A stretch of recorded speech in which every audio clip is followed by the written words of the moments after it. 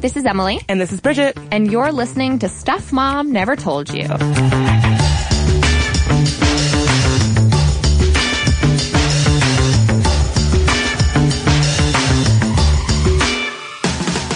Today, we are so excited to be joined by Elisa Kreisinger, executive producer over at Refinery 29, who hosts a awesome, fierce, feminist podcast and video series called Strong Opinions, Loosely Held. Thanks so much for tuning in today to help us talk through this very fraught subject, Elisa. We're so glad to have you. Hey, thanks so much for having me. I'm so excited to walk through this with you guys. So Elisa and I actually go way back. I guess I should say Elisa, Taylor Swift, and I go way back. Elisa put together a fabulous panel at South by Southwest last year all about celebrities and activism, and Taylor Swift came up quite a bit. The number one question that we left that panel with was, who did Taylor Swift vote for? Later on, I was on an episode of her really amazing show talking about Taylor Swift and all the ins and outs of who she is as a feminist, as an artist, and all of that. So Elisa, we really go way back when it comes to Tay-Tay. We do, totally. And I think it kind of started when you posted that thing on Facebook about who your most problematic fave was, and I scrolled through it, and so many people said Taylor Swift. Exactly. And that was when we started this series. You may recall, our lovely listeners, the first episode we did on problematic faves was with the one and only Judge Judy, which was such a fun episode, and I loved putting that together. And I'm not going to lie, when I dropped in that Taylor Swift was my problematic fave, and so many of you agreed, I have been dragging my feet putting this episode together because I was seriously dreading it. Well, people love Taylor Swift. I love Taylor Swift. And I have to come out first and foremost by saying the reason problematic faves are hard is because you're trying to reconcile, and that's what we're going to try to do today with everybody here, how you can both respect and love the artistry of someone like Taylor Swift and hold them accountable. Totally. I think she represents a great example of how you can be both a fan of popular culture, but a critic of it at the same time. Exactly. What I think we should do today, as so many people are tuning into this thinking like, okay, walk me through this. I've seen the tweets. Have you seen these, Bridget? To our Twitter handle saying, I need you to unpack Taylor Swift for me because I have so many feels for her. So what I'd like to start with is, what about her do we love and respect? And what about her is seriously problematic and worthy of breaking down? Does that sound like a good place to start? That sounds like a good place to start. I just want to give a big caveat. I don't actually care for Taylor Swift. And I posted something about this once and people didn't care for that opinion. You know what? This is my opinion. I don't have to like everybody. I don't care for Taylor Swift. Bridget's coming out as anti-Taylor Swift. I wouldn't say anti. I won't go that far. I don't care for her. Okay. Yeah, that's an important distinction. Okay. Elisa, where do you stand on the Taylor Swift love-o-meter?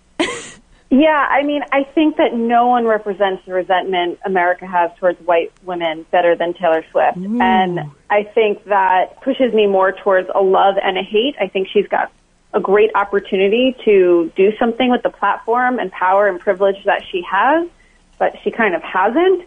So I'm very lukewarm. I fall squarely, I think, in between both of you. Okay. Well, this is good. This should make for a good conversation then. I'm sweating already, but this is good. Same. So let me start here. I'm not trying to position myself as the defender of Taylor Swift. I'm just here to say she won. I feel like you are. No, I'm kidding.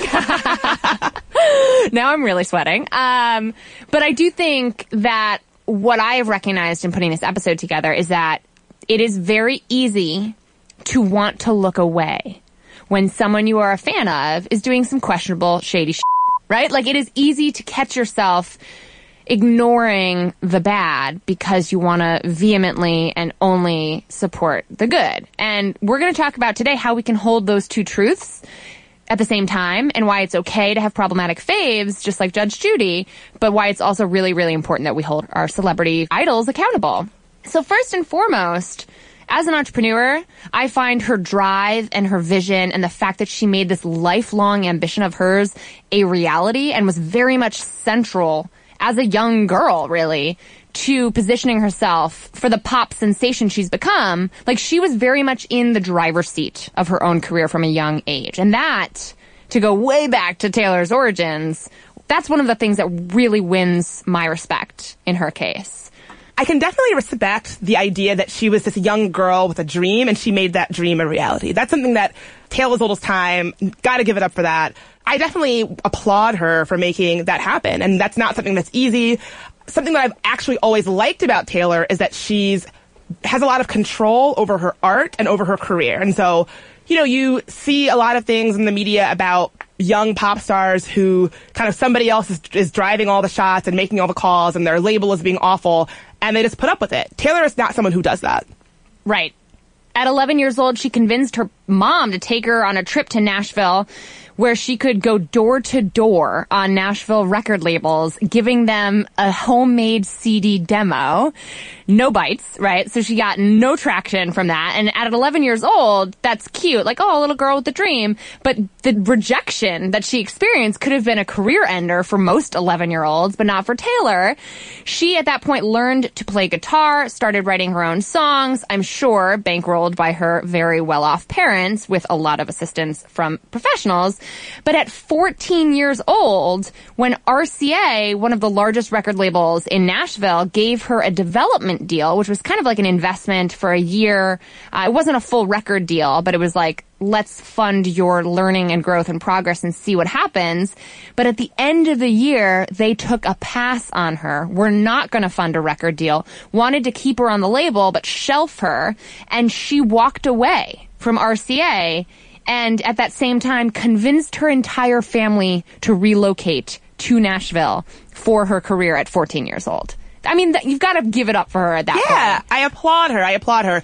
I will give a caveat that luckily she had the kind of family where relocating to a different city to support the artistic dream of your young daughter was a reality, because I've heard many, many, many stories of like, oh, I've got my mixtape, my demo, I've been showing it to everybody, but that same person doesn't have the means to do that. The story could go very differently. So I applaud that very, very much, but I think it's very lucky that she had that kind of family support where that was possible. Totally. And on that note too, Bridget, I think, a lot of her brand has been built on being an outsider, but really she grew up on a Christmas tree farm. Right. She has this very ideal childhood, and not that we should be holding that against her, but it certainly helps to find and follow your dreams when you come from wealth and privilege. Both of her parents were executives at banks, and she herself actually wanted to go into the banking industry before she found country music. Right. Before she found country music. Specifically, I think that she was most inspired by crossover artists from the 90s like Faith Hill, Shania Twain, and the Dixie Chicks, and then she changed her tune, no pun intended, and wanted to go in a different direction, which, again, I applaud her hustle, just like you said. Right. I totally applaud her hustle. I mean, it's... And Bridget, copy-paste, yeah. But it's a lot easier to do when your parents have a ton of money. Exactly. And she had parents who were willing to listen to her. So here's the thing. Yes, she comes from a bunch of privilege, financial privilege, the privilege of having two parents who were willing to support your insane dream at 11 years old or 14 years old. And beyond that, parents who were willing to invest hard-earned money, time, energy, and effort in your pipe dream, really. And yet, at the same time, being wealthy does not make you talented. Being wealthy and privileged does not make you ambitious. And it sure as hell doesn't make it a guaranteed that at a showcase she had in Nashville at 14 years old, Scott Borchetta, who had just left another huge record label, I believe Universal, he approached her and said, so the good news is I want to sign you for a record deal. The bad news is I don't have a record label. You would be the first person. So she took a chance on him, and 3 years later, her record sales topped 7 million. 7 million 3 years later. So that's hugely impressive. Yeah. And just to go back for a second, I think the point that I'm making is that both things can be true. It can be true that she's ambitious and talented, but also had a lot of help and was very lucky and had supportive, privileged parents, and that was also very influential for her success. And so I'm not saying that, oh, the only reason why she did that is because she's rich and her parents are supportive and blah, blah, blah. Obviously not, because you have to have talent, right? So at the end of the day, she does have talent. I think that's clear. So I just think it's possible that both things are true. Exactly. And that's part of what's challenging about being a fan of hers and hearing the critics. It's like, yes, those things are both true. Can we acknowledge that they're both present? The other thing that's undeniable is that her songs are hella catchy. In fact, okay, putting Reputation aside for a second, because we all have very strong opinions on Reputation, her latest album, which we're going to talk about further. But there was an SNL skit that I think put it perfectly that was called Swiftamine. And it was a commercial kind of like for Dramamine for sudden onset of vertigo induced by the fact that you're jamming out to a song at the club and then you realize it's by Taylor Swift. And you're like, what? I'm a grown-ass woman and I love Taylor Swift. Girl can write a song. And it's so perfect because it's hilariously fraught in that you love the music and then when you realize it's by who? Taylor Swift? That album, that last album, 1989, really reached across the age spectrum and I think got a lot of people on board with Taylor Swift's music. What do you think, Elisa? Yeah, I think she's really good at what she does. She's a great artist, and no one can deny that. I think that we all want to make sure that our politics match our popular culture. So I think in terms of popular culture, she's awesome at it. She knows the game. She plays it really well when it comes to making a product that people can't get out of their heads, right? And that's what her role as a pop star is. So totally, A+ in that category for sure. Right. So I'm not the biggest fan of her music, but, I love pop music. I love pop songs. And one of the things I love the most about pop music is that it doesn't even matter if it's a genre that you like or an artist that you like. When you hear a perfect pop song, you know it's a perfect pop song, right? So like when you hear Katy Perry's Teenage Dream, like whether you like Katy Perry or not, whether you like that kind of music or not, it's a perfect pop song. And so I think kind of like what Elisa was just saying, she's so good at creating these perfect pop songs as a product, and that even if you don't like Taylor Swift, you don't like her music, you listen to something like Shake It Off and that's a perfect pop song, right? Like it doesn't like it's undeniable. So I will say, even though I'm not her biggest fan musically, I can recognize that she really knows what she's doing when it comes to crafting a marketable, perfect, well-crafted pop song. And really what's interesting is that she came up in country, right? She came up in the country world and in many ways broadened the genre's reach by writing teenage love songs, really about high school era heartbreak that popularized country music amongst suburban teenage girls for the first time, really expanding the demographic that the industry was able to reach. That was extraordinary at first. Then she transitioned into pop. 1989 made her into a different kind of artist. She sort of redefined herself in the public eye, which is not an easy thing to do. And beyond that, her tour, I think her tour on 1989's record was some of the most interesting artistic choices that I've ever seen an artist make. Notably, she featured other really incredible artists and sort of introduced her fandom to other artists across genres, people like Pitbull and Charlie XCX, Alison Krauss, the band Perry, Wiz Khalifa, John Legend, Mary J. Blige. She was in so many ways generous with how she proceeded in 1989, whether you see it as being crafted in a strategic sort of marketing standpoint or as an altruistic move. I think it can be both at the same time as well. Yeah, I would almost push back on some of those because I feel like if you have an icon like Mary J. Blige on your album, you're not doing her the favor, she's doing you the favor, right? True, like, so there are some of these people I'm like, yeah, like Taylor wasn't like, I'll give you, I'll do this little favor for you, Mary, like.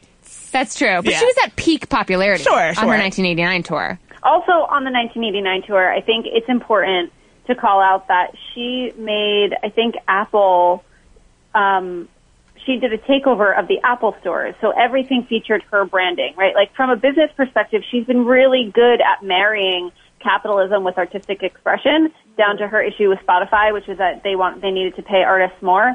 She's taken up these causes that do allow her to express herself in the way she wants to express herself, make the product she wants to make, while also making bank. And that's hard to do. People have been trying to do that since the dawn of time. So I feel like in a way, she has mastered that with 1989 specifically, but throughout her career as an artist. Totally.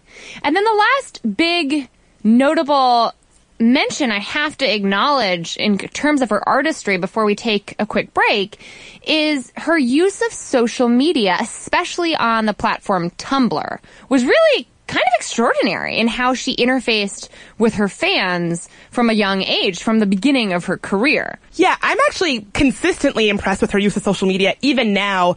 Even now, you can find her leaving cute comments on fans' posts about her. People will post like, oh my God, I love Taylor Swift, and she'll comment, oh my God, hi, it's Taylor. And I actually genuinely believe that that's not an assistant or a social media manager. I believe that is 100% Taylor. And so I'm someone who loves like memes and the internet. She's shown herself to be someone who's very read in on those things. If you've ever seen that iconic Tumblr post where it's a picture of Taylor Swift and the comment says, this is my friend Becky who died after using marijuana, and someone comments, no, that's Taylor Swift. And then the other comment says, no, it's Becky. There's a picture of Taylor Swift wearing a shirt that says, no, it's Becky. So I like the idea that Taylor Swift knows what the chatter is about her on places like Tumblr and Instagram and plays into it in a way that I think is really clever and funny and, dare I say, cool. I never thought I would hear myself saying that I think Taylor Swift is cool, but that is cool. Being read in on what the internet is saying and knowing how to wink, wink, nod, nod at it, that is a cool thing.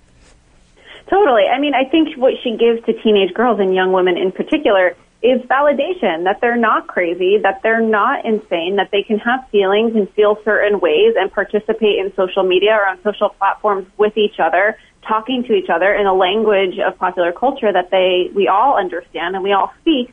She gets that, and she talks back in that language, and I think that that's really valuable. Ooh, I love how you put that she speaks in that language where, as someone who grew up on the internet late at night on MySpace and message boards and all that, having someone as famous as Taylor Swift speaking in that language is powerful, particularly when you're a young girl, when you feel like all the things that you're doing online are like geeky or nerdy or stupid or weird or whatever. Having someone as famous and beautiful and influential as Taylor Swift say that's okay and I'm going to speak back at you with that language is so powerful. Totally. She brings her fans into the process in a way that I thought was really interesting, especially with 1989. She turned some of her online conversations into in-person invitations for listening parties. Of course, she used that to sort of build buzz, make her Swifties feel very special.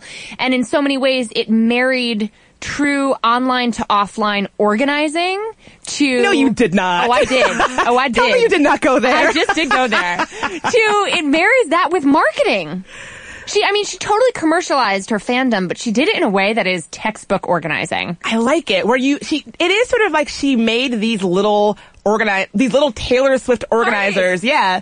I hadn't thought of it that way, but that is something. There's something to that. And I don't see anyone else doing that. I mean, she, in many ways, has pioneered that fan interaction in a way that, whether you believe it's genuine or not, in my opinion, does not matter, because she made her fans feel like it was genuine. She certainly makes it seem like she's being genuine about it, and she's making bank at the same time. Like you were saying, Elisa, it can be both. Question: who do you think has more rabid fans, Taylor Swift or the Bayhive, Beyonce? Oh, I don't know.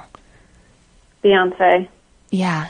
I might say Beyonce too, because Taylor Swift fans they're really, really ride or die for Taylor, but the Bayhive will take people down. They are no joke. I just feel like you can be Taylor Swift and even Taylor Swift bows down to the queen. There. You know what I mean? I like that.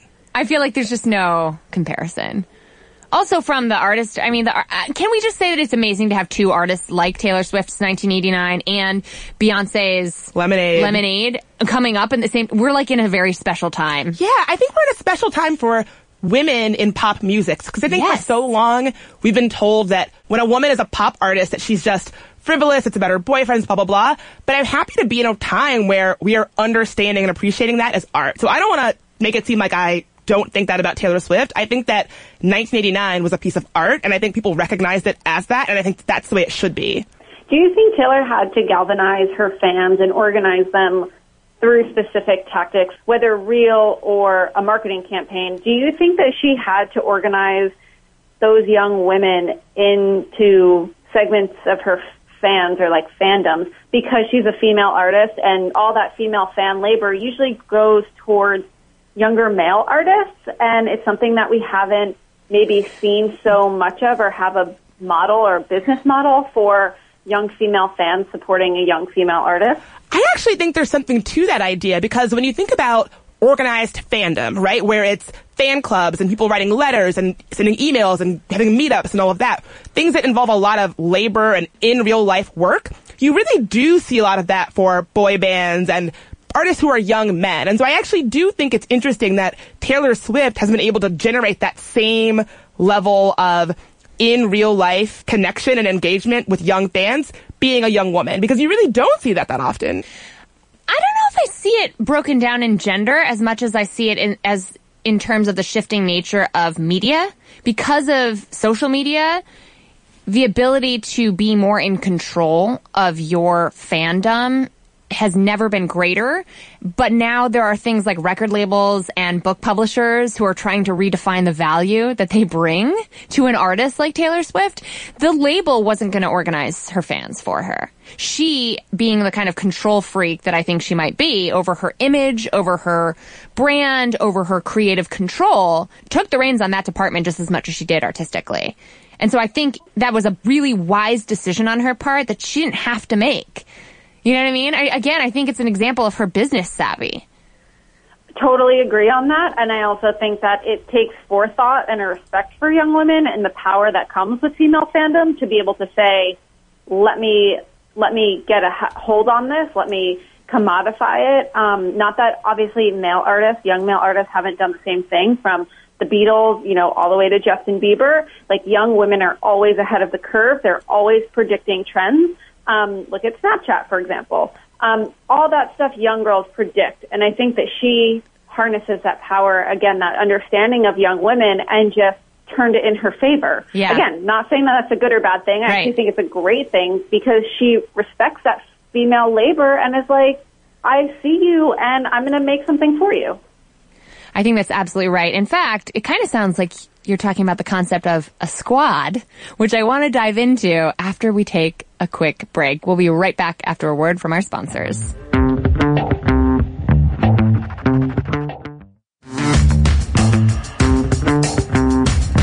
So we're back, and we are talking through one of many people's most problematic faviest fave, and that is Taylor Swift. Why we love her, why she's a little problematic, and hope she can be better. And we want to tackle this idea of squad power. And I was actually really excited to see Taylor go from writing about boys primarily to defining herself by her girlfriends. I thought it was pretty exciting to see the era of strong, powerful women being championed. And yet there are some totally legitimate critics about her use of squad. Elisa, what do you think about Taylor and the era of squad? I think the era of the squad illustrated that Taylor could really make a career out of both putting women down and supporting them. So she started her career, really, again, in the country music department. Again, even though she came from Pennsylvania, was really able to ride that wave of country music. But a lot of the songs during that time were kind of putting women down. I don't know if you guys sample songs, but she really went from a country music star from Our Song, which was a popular favorite. If you listen to it, it's going to be stuck in your head for 3 days, to pop star, which was Shake It Off, which we all know, and I'm sad to admit was my ringtone for like 3 months. And she really did go from putting women down, from Better Than Revenge, where she compares a woman who's an actress to her skills on a mattress. Oof. You can hear that rhymes. That's probably intentional. And so she goes from putting women down to embracing them in the squad. So it's hard to watch this commodification of feminism happen through the squad. Like, you can't just put women down and build your career up on that, while also surrounding yourself with a bunch of women who you hope to exemplify parts of your identity on. Like, look, here's Ham, and look, I'm kind of indie. Here's Lena Dunham, so I also have that kind of like writerly side of me. I guess you can do it because she did, but I think the backlash to the squad illustrated that it's problematic. The squad in itself is a problematic fave. And to quote Bridget Todd, how many people are in this squad? Yeah, I wasn't a big fan of the squad, as I think you know, Elisa. I just think that squad to me seems like it's an automatically exclusive thing, right? So if you've got a squad, my immediate first thought is who's included and who's excluded. What are the ins and outs of this squad? I also didn't love that people gave her all this credit for coming up with the idea of squad, when in fact the term squad has had roots in black and hip-hop communities since forever. Like, Taylor Swift did not invent the idea of squads and squatting up. Those have been in hip-hop songs for a very long time. And that I didn't love seeing how when she started saying squad and squad goals, it became a thing. And it just seemed like another way that she was able to put her sort of shiny white girl branding on something that already existed. Yeah, and she never gave any credit for not inventing it. She did popularize it. Yeah, but it's not like she said, FYI, historically, this is, long been a thing in black culture and in hip hop, and I'm squatting up now, and that's exciting. You should too. There was no acknowledgement of that. I definitely think more culturally, we associated the idea of squad with Taylor. Whether or not that was something that is on us or on her, I think is a good question. But it was just something that I couldn't shake it off, feeling a little bit icky about. I think you're totally spot on. It also felt triggering for a lot of women who were bullied by women. Because the clique culture, like if she called it clique, which, who did that? Kanye? Yeah. Hanging with my clique, right? Yeah, that's Kanye and Jay-Z. Right. Yeah. It really reminded you of that sort of catty girl culture of high school or middle school where a pack of roaming best girlfriends could be vicious. Yeah, a pack of roaming, blue-eyed, leggy, beautiful, popular, powerful girls. Honestly, sometimes I feel like the only reason I don't like Taylor Swift is because she reminds me of every popular girl from my high school who I was legitimately afraid of. Right. And at the same time, she's playing the outsider dork card. Like, I don't belong just like you. And we're like, okay, shut up. You're perfect. You know, like, just own it. You know what I mean? That's the frustration.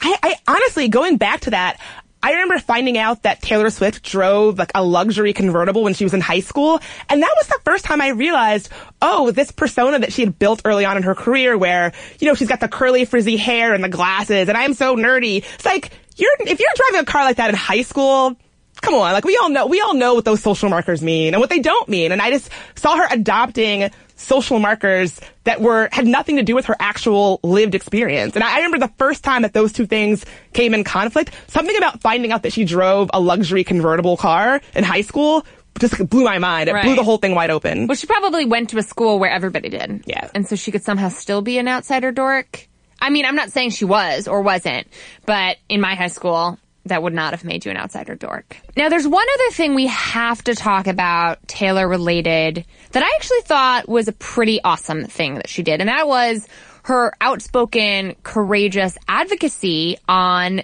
sexual assaults and really standing up for victims of sexual assault, not only through pursuing her own case, which was really a countersuit, but let's talk about that more in a second, but also her support of Kesha, who we know has also been really abused by her own record label and her own producer, who she's accused of assault. Now, Taylor Swift did not need to go through the costly, time-consuming, and probably very triggering process of taking this jerk to court. And she didn't even go out of her way to sue this guy. She actually countersued. So this guy, David Mueller, is like a DJ in Denver who, during a fan meet and greet, she says assaulted her, right? She says that he stuck his hand up her skirt and grabbed her ass during a fan meet and greet.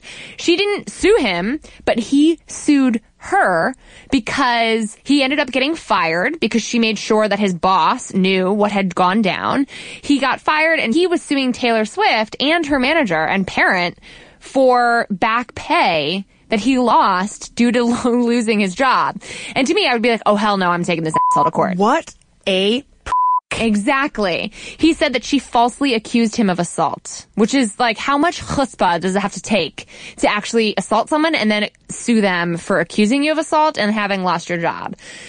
That's like, just think about the audacity of doing that to someone like Taylor Swift. So he was suing for $2.98 million in damages. She countersued for $1 and won this past August.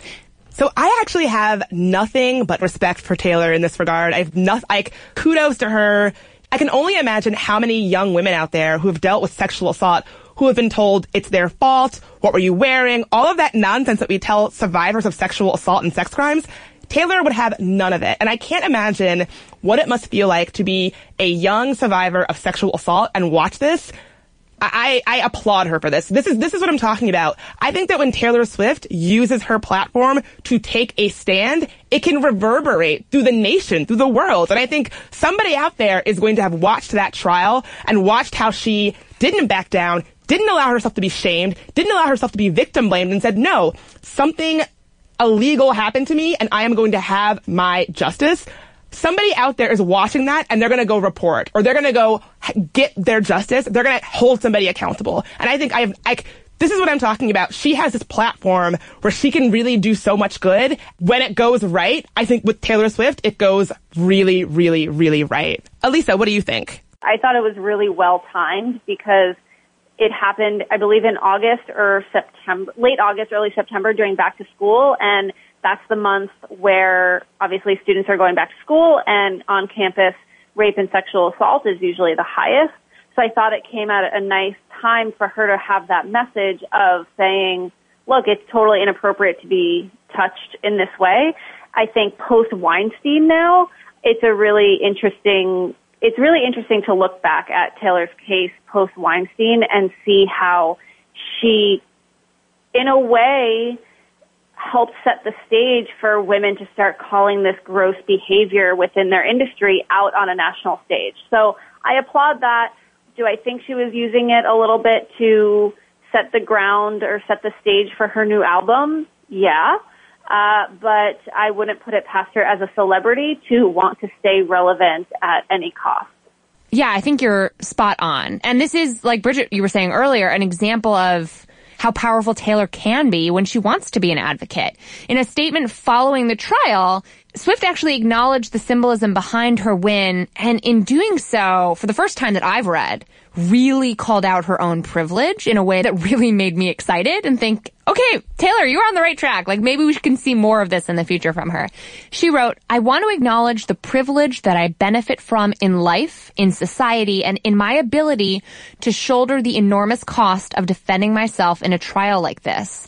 She continued, my hope is to help those whose voices should also be heard. Therefore, I'll be making donations in the near future to multiple organizations that help sexual assault victims defend themselves. This is the kind of thing that's going to get me at a Taylor Swift concert, front row, rocking a red lip, singing along, because hey, I love it. Like, if I could use this as a case study for how to be an advocate, how to show others how to be advocates, I would. And I just think that what she did was so brave and so great and so right. And it just really goes to show the immense power that someone like Taylor Swift has. And this whole lawsuit and this great statement came almost a year after she donated $250,000 to Kesha, 2 days after a New York judge denied Kesha a court injunction that would have allowed her to record new music outside of her record label.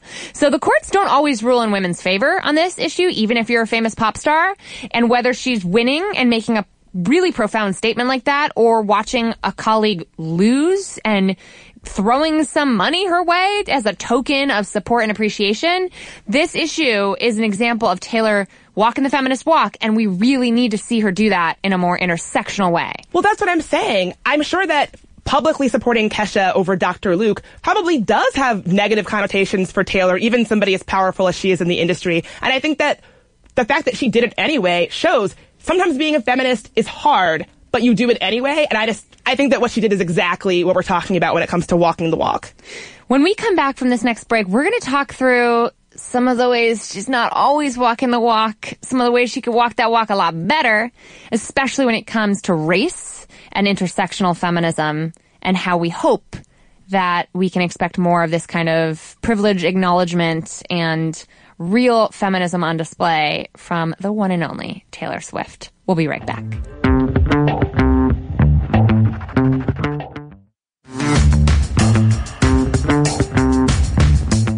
And we're back, and it's time. It's time to talk through some of the biggest issues that folks rightfully have with Taylor Swift. And let's start with this concept of her use of the white victim.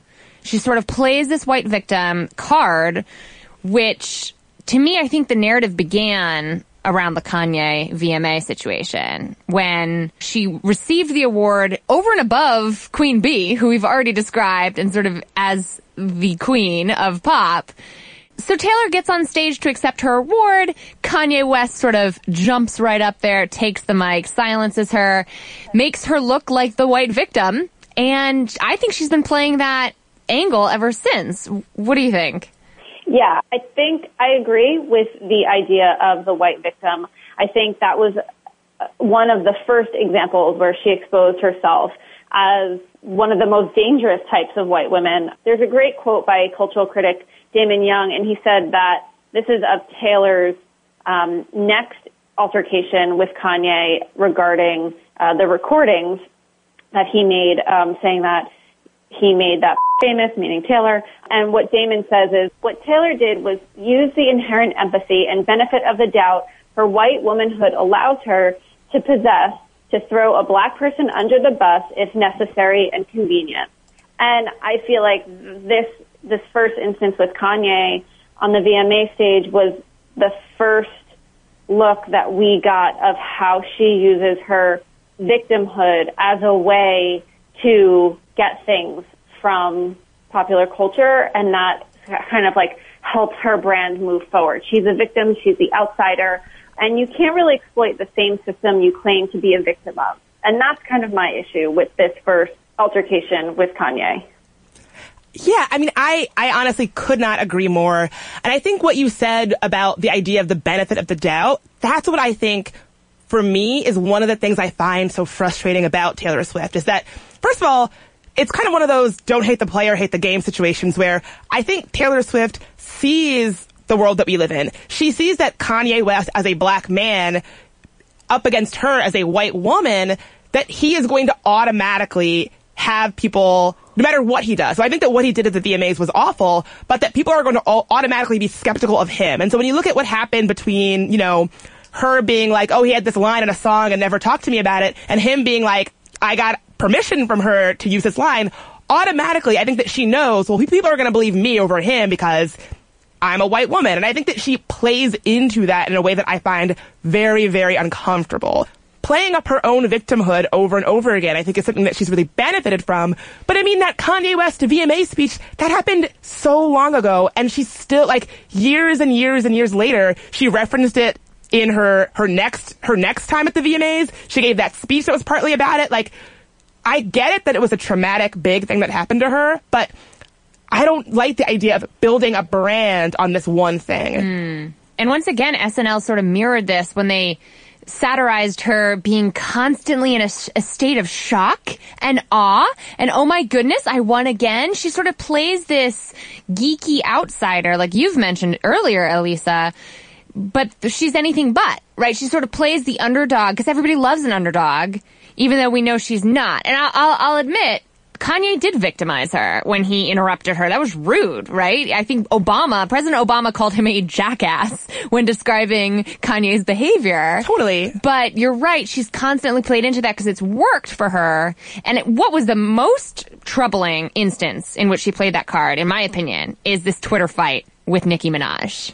So Nicki, the nominations come out again for the best music video, a VMA years later. And Nicki says, you know, she wasn't nominated. Only women with thin bodies get nominated for these kinds of awards. Now, if you look at the lineup of all the other nominees, it was Beyonce, Taylor Swift, and a couple of guys, like a bunch of guys. And so Taylor interpreted that as a slight against her. Because everything is about her. Well, actually, if you think of I think it was a rational conclusion, but she missed the point. She thought she was being called out because she mentioned slim white women's bodies. The only slim white woman in that category was her, Taylor Swift. So she didn't actually say white. Oh, she didn't? No, okay. But she did say, so it's, I think that's a fair, I think that's a fair reading between the lines. But here's my thing. Yeah. Nicki Minaj, about her. Nicki Minaj wasn't calling out Taylor Swift. Nicki Minaj was calling out white supremacy. Exactly. And Taylor Swift, in her mind, thinks, this is about me. And it's not about her. And I think that's what it comes down to. Not everything is about you winning and women supporting women and all that. Nicki Minaj had a right to rightfully call out the ways that white supremacy play out in our entertainment industry. If you have eyes, you see it. It's not a surprise, not a secret. The fact that Taylor Swift cannot see that for what it is, I think is a real problem, and really highlights the fact that Taylor Swift is not maybe read in on these issues. Now, of course, I mean, it would be great if Taylor Swift was this like woke fighter for social change, so like, you know, that would be great, but no one, she doesn't have to be. Like, she's doing her thing, fine. But to try to wade into it when a black woman is talking about how white supremacy plays out in her industry and making it about her, that is textbook, like, victimized white woman. Well, and beyond that, she used feminism as a weapon in her response. She said, it's unlike you, Nikki, to tear other women down. So she tried to play this holier than thou, I'm a better feminist than you are card, when it was clearly not about her, but she totally missed the mark on it. And in critiquing Nikki, getting in a fight with Nikki, I think a lot of observers were like, oh my God, some of like my favorite badass women artists are fighting. Mom and dad are fighting. Like, oh my God, please get it over it. And to be fair, not to defend that move, because that was so ignorant of Taylor, but she did come around saying, and I quote, I thought I was being called out. I missed the point. I misunderstood, then misspoke. I am sorry, Nikki. And like, nobody's perfect. Nobody's born woke, right? I think that was a tough moment, but I'm relatively pleased with how she came around. What do you think? Yeah, I agree. And Bridget, you mentioned this once, but that instance of Taylor being the victim of Nikki's, what she interpreted as shade, is so similar to the examples of black women speaking out and white women being offended because they're saying an opinion that has very little to do with them. It's about some larger issue, but white women being offended by it. And that is something that has followed feminism and the historical struggle for representation and rights and access and just like trying to be a person in the world. That is something that has like followed that struggle to just be a human. And Taylor just didn't get it. She didn't see it. And it was just such an odd copy paste of history where it was just repeating itself in social media. Now, Taylor comes from privilege, which we have unpacked already. So, you know, is it shocking and surprising that a white, skinny, blonde woman who comes from a very, very wealthy family isn't read up on women and gender and race studies 101? No, she didn't go to college. This is not like the person who we are going to learn about social movements from. However, one would think that access to privilege would also buy you, I don't know, some cultural understanding of like how things work amongst women. And I don't think that feminism is useful if it's only for white privileged blonde, skinny women. Like, it's not just about being nice to people all the time. It's calling stuff like this out. And I think that was a missed opportunity for Taylor to be an ally to Nikki and not just be like, you're hurting me. That's mean. Girl. Amen. You could not, I could not have put it better myself. I think as a black woman who hosts a podcast about feminism that has a lot of white women listeners, I totally see this play out all the time, every day, all day, every day, where if you call something out or you talk about a frustration that you have, oftentimes it can feel like white women don't want to hear it, or it's like it hurts their feelings or it offends them, and it feels like you can't actually speak your truth because you don't want to offend Taylor Swift or whatever. And again, when I saw that interaction happen on Twitter, I thought Taylor Swift might genuinely think that feminism is being nice to Taylor Swift. And if something includes being mean to Taylor Swift, it's not feminist. Mm-hmm. And that interaction made me think that feminism is just supporting and uplifting Taylor Swift. And if feminism doesn't look like that, then it's not feminism. And I think that's what she was accusing Nikki of. Yeah, and I think Nikki put it perfectly by saying, this is something you should speak out about. She responded to Taylor saying, like, I wasn't talking about you. I don't know where you got that from, but this is a problem that's bigger than you, and it's something you should speak out about. Did she? No. Of course not. She apologized. She came around. She's had her own awakening, it seems, a few days later on Twitter. But has she taken up that mantle? No. Has she fought for diversity in music? No. Has she made race a part of her things that she fights for? No, she hasn't. And I would like to see that change. Totally. And I think that's a really important part of this conversation, because I don't think feminism is that big of a movement at this point where we can be revoking people's feminist cards. We can't exactly start turning people away. So, like, we're very happy to have Taylor Swift in our ranks and in our army. However, Like, calling each other out is part of what being a feminist is. And so if she's going to get on her stage and on her platform and call herself a feminist and use it as a marketing tool, she's relying on a social movement that women have fought for, representation and access to rights, money, personhood. If you're going to use that to sell stuff back to people, you better be aware of the foundation on which you're building your house, because you're building it on the backs of men and women who have fought hard for that stuff. And you better understand the language that you're speaking in, just like she understood the language to speak to young girls in when she started her career. Yeah, I mean, that's exactly what I think that my biggest issue is with her.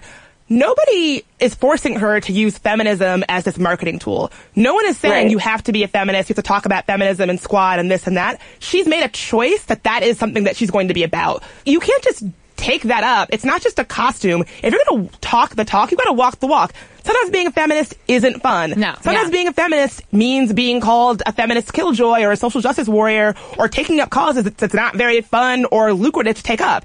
Sometimes it's hard work. Sometimes it's hell. But, you're calling yourself a feminist, you better be ready to walk that walk. And I don't see her doing that. And if you really think about it, her embrace of feminism is relatively new. Back in 2012, she said she wasn't a feminist because, quote, I don't really think about things as guys versus girls. Luckily, it seems that squad member Lena Dunham took her under her wing and had a little chat with her. Hopefully, Nikki took her under her wing and said, let's talk about intersectional feminism a few years later. But she evolved, like so many women do, to realize that, as she put it, quote, I didn't quite understand that saying you're a feminist is just saying that you hope women and men will have equal rights and equal opportunities. So has she come around and come out as a feminist? Yes, but, as Jill Filipovic wrote for the Washington Post, feminism is more than just supporting your girlfriends and churning out charming catchphrases about girl power. I actually liked seeing the evolution of her going from I'm not a feminist to embracing it. I actually like seeing how that can happen in real time and following celebrities as they grapple with these issues. Because, me coming to call myself a feminist was a journey. I'm sure it was a journey for all of us. And I actually applaud her for not dying on the hill of anti-feminism, for saying, actually, it turns out that feminism is a cool thing and I am a feminist after all. And showing that, you can make that transition. And really, what's not very feminist of her, Bridget, was this past election cycle when we were kind of counting on feminists. We were kind of counting on white women in particular to come out and vote for the candidate who was going to make life a little easier on all women. The candidate who did not brag about sexually assaulting women? Oh, yes, that one. Yeah, that one? That one. Where the hell was Taylor Swift in 2016? If I told you the amount of time I have spent thinking, writing, researching, and talking about who Taylor Swift voted for, it would blow your mind. You would be like, there's strings and paper on my apartment wall where I've got charts and I'm crossing this to this. On this day she said this. I'm down a rabbit hole of trying to figure this out. And here's the thing. When all these other members of her squad, Lena Dunham... Oh, Katy Perry's not exactly a member of her squad. Oh, true. But she was stumping like crazy for Hillary. Yeah, when you have all these other prominent young women, not just saying go out and vote, but being an advocate for voting for somebody that you really, really believe in, I was like, where was Taylor? It would have taken something subtle, right? I know that she has this country fan base. Maybe she doesn't want to alienate them. I totally get it. And I'm not saying that that I expected people to go out and be rah-rah, stumping for Hillary Clinton or whatever. But I do think that it wouldn't be the worst thing in the world to say, you know what I'm not down with? People who brag about sexual assault. You know who did that? Donald Trump. You know who's running for president? Donald Trump. Yeah, it was just noticeably mute, right? It was a noticeable anomaly in terms of her brand of being rah-rah feminism, rah-rah squad, but not at all touching politics. And it seems like it's one thing to abstain from going political. Even in our climate where all celebrity work is basically becoming political, and it feels like our idols and politics have merged in a way recently that's very new.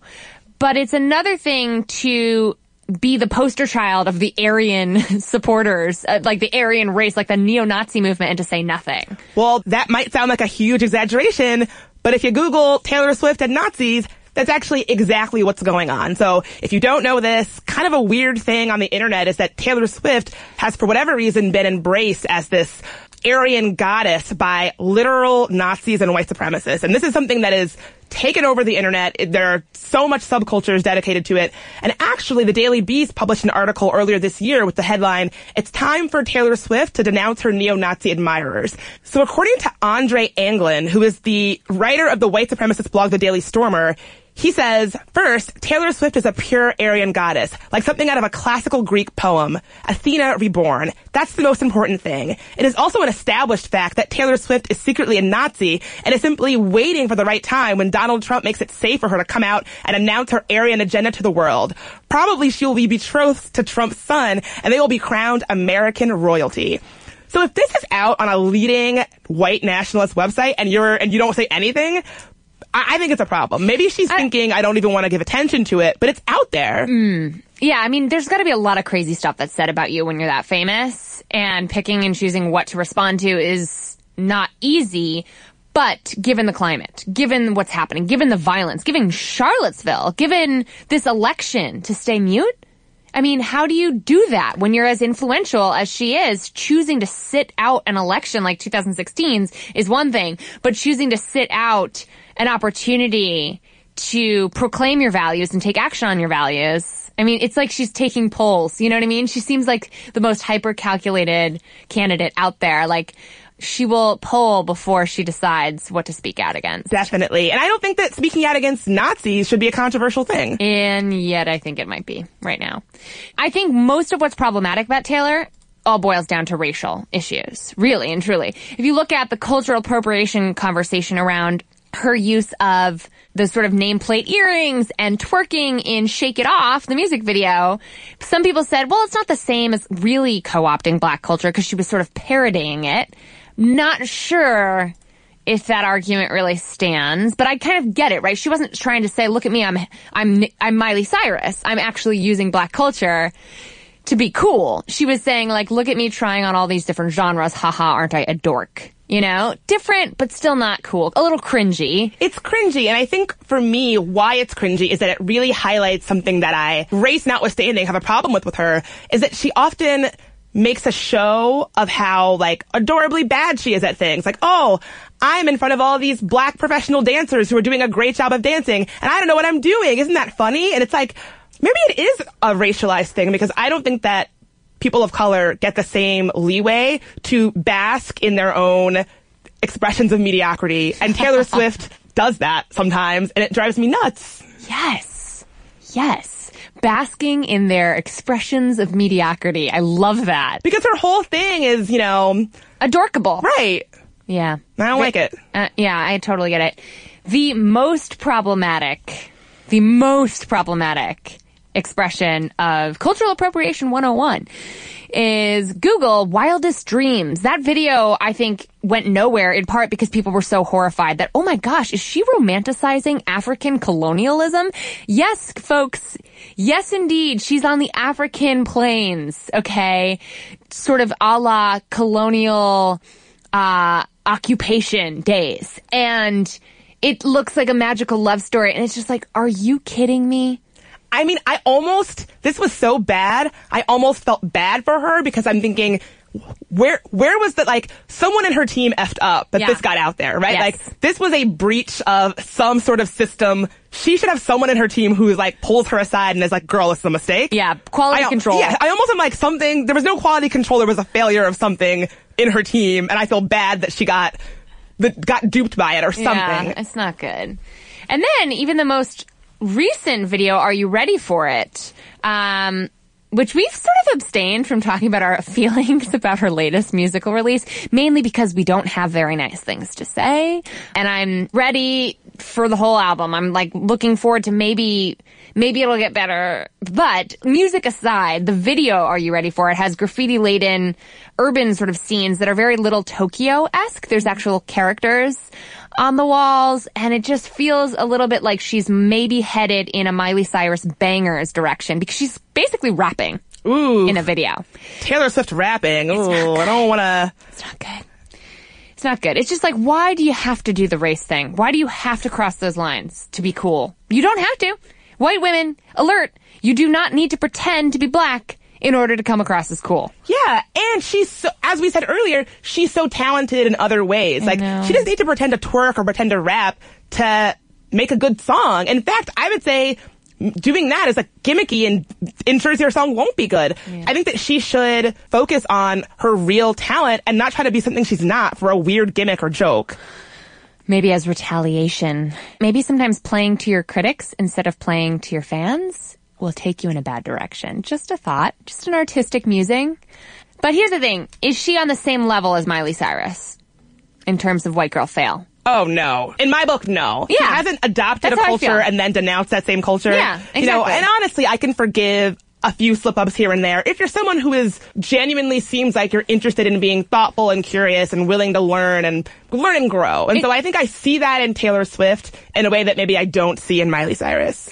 I agree completely. And so I want to wrap this up by saying this is a tough episode to parse through. This is a tough conversation. We're so glad to have you, Elisa, joining us for this one because it's not easy to really break down an artist like Taylor Swift who is so impressive, so influential, so talented, and fraught. And it is okay, listeners, just as a reminder, is actually okay to have problematic faves. It is okay to love their work and hold them to a high moral standard. And like you said, Bridget, to see and hope that they learn and grow so we can all learn and grow together. Yeah, I don't want to make it sound like I hate Taylor Swift. I'm just not her biggest fan. And I think the reason why I'm not her biggest fan is because I see her using feminism in ways that honestly remind me of myself many, many years ago. And I want her to be better. I want her to be a role model for all the other young women out there like myself who are still finding their feminist footing. And I want her to model how we can all be more inclusive feminists. And I think she has this amazing platform. She's this amazing, talented person who has harnessed the energy of young women and validated them in ways that, frankly, they don't really get validated a lot. And I think that she could just tweak some things and refine that and really get there, and that's what I want to see for her. Yeah, I mean, I just want to reiterate that I think being a fan of Taylor Swift and being a critic of Taylor Swift is part and parcel of the same fandom. So if I came off maybe as a little bit critical of Taylor, really it comes from a place that I want to see her embrace and use the platform and the stage that she has created for herself for a broader and a more intersectional purpose. I think that everyone would benefit. But I also think that we're at this cultural moment where we just can't trust white women. We can't trust white women to come out and vote for and support other women. We can't trust white women on juries, and we can't trust white women to lead a lot of companies. And that's because white women have repeatedly ignored conversations of race and class and gender and sexuality, all the stuff that you guys so awesomely talk about and dig into on the podcast. And we're at this historical moment where those conversations feel most vital and most important to our national conversation. And I think Taylor is at a great moment in her career and in her platform to help us have those really hard conversations. And by the way, that's the role of a pop star. A pop star or a celebrity really helps us negotiate our identity in troubled times. If you look back at all the celebrities who have been able to withstand cultural changes, the ones who are able to join that conversation are the ones that stay relevant. So I hope that Taylor Swift can be able to help us. And we're the ones who put the pop in popular culture. We're the ones who make popular culture. We as fans look to celebrities like Taylor to make sense of the world, ourselves and our identities. And I just want to see Taylor help us reconcile those contradictions of our culture and this weird, bizarre time that we live in, because that's how she stays relevant. And I want to see her stay relevant. Elisa, it is such a pleasure to have you on today. Thank you so much for helping us wade through the waters of Taylor Swift, our problematic fave. Elisa, where can folks find out more about what you're up to? Yeah, so I'm on Instagram at Pop Culture Pirate. On Twitter, I'm at Pop Cult Pirate because Pop Culture Pirate was too long.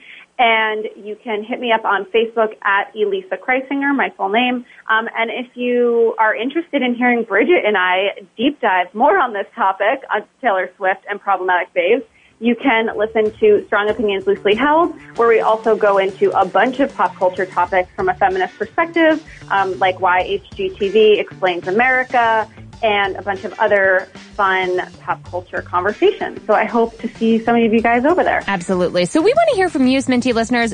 what are your feelings on Taylor Swift?